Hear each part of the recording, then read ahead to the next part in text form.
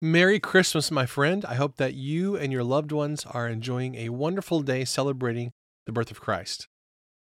Christmas means many things to different people. Some people look forward to parties and social events. Some people enjoy the lights and holiday displays in stores and in homes. And some people love all the holiday entertainment that you can enjoy, like Hallmark movies and music specials. And of course, everybody loves gifts, especially kids. But for people of faith, Christmas is the time of year whenever we remember the birth of our Savior, Jesus Christ.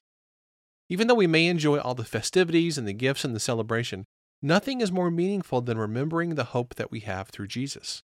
It's fascinating to read the accounts of Jesus' birth from the Gospels.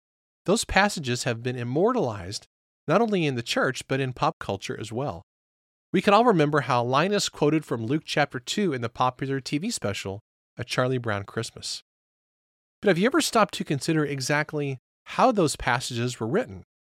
We think of the Bible as a sacred text, which it is, but it was also written by regular people who chose to be obedient to the Spirit's leading in researching and writing down those accounts of Jesus' birth, of his life, his death, and resurrection.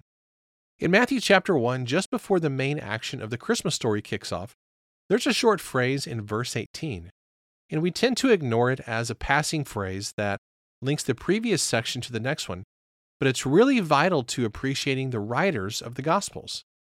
Matthew writes, "This is how the birth of Jesus came about."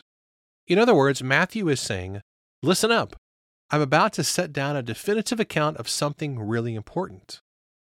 But we have to ask the question, what if Matthew had not been obedient to his calling? What if he had not taken the time or the trouble to sit down and record this account of Jesus' birth? Would somebody else have done it? Well, perhaps.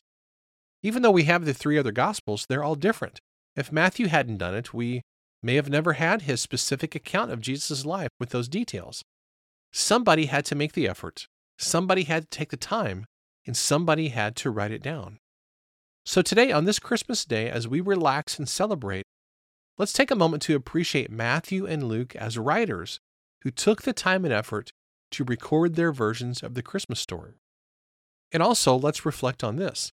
If God can use the writing talents of an ordinary tax collector like Matthew, then maybe, just maybe, he can use you and me to make a little dent in history. Merry Christmas, my friend. Thanks for listening, and thanks for supporting the Daily Writer this year. I'll see you tomorrow.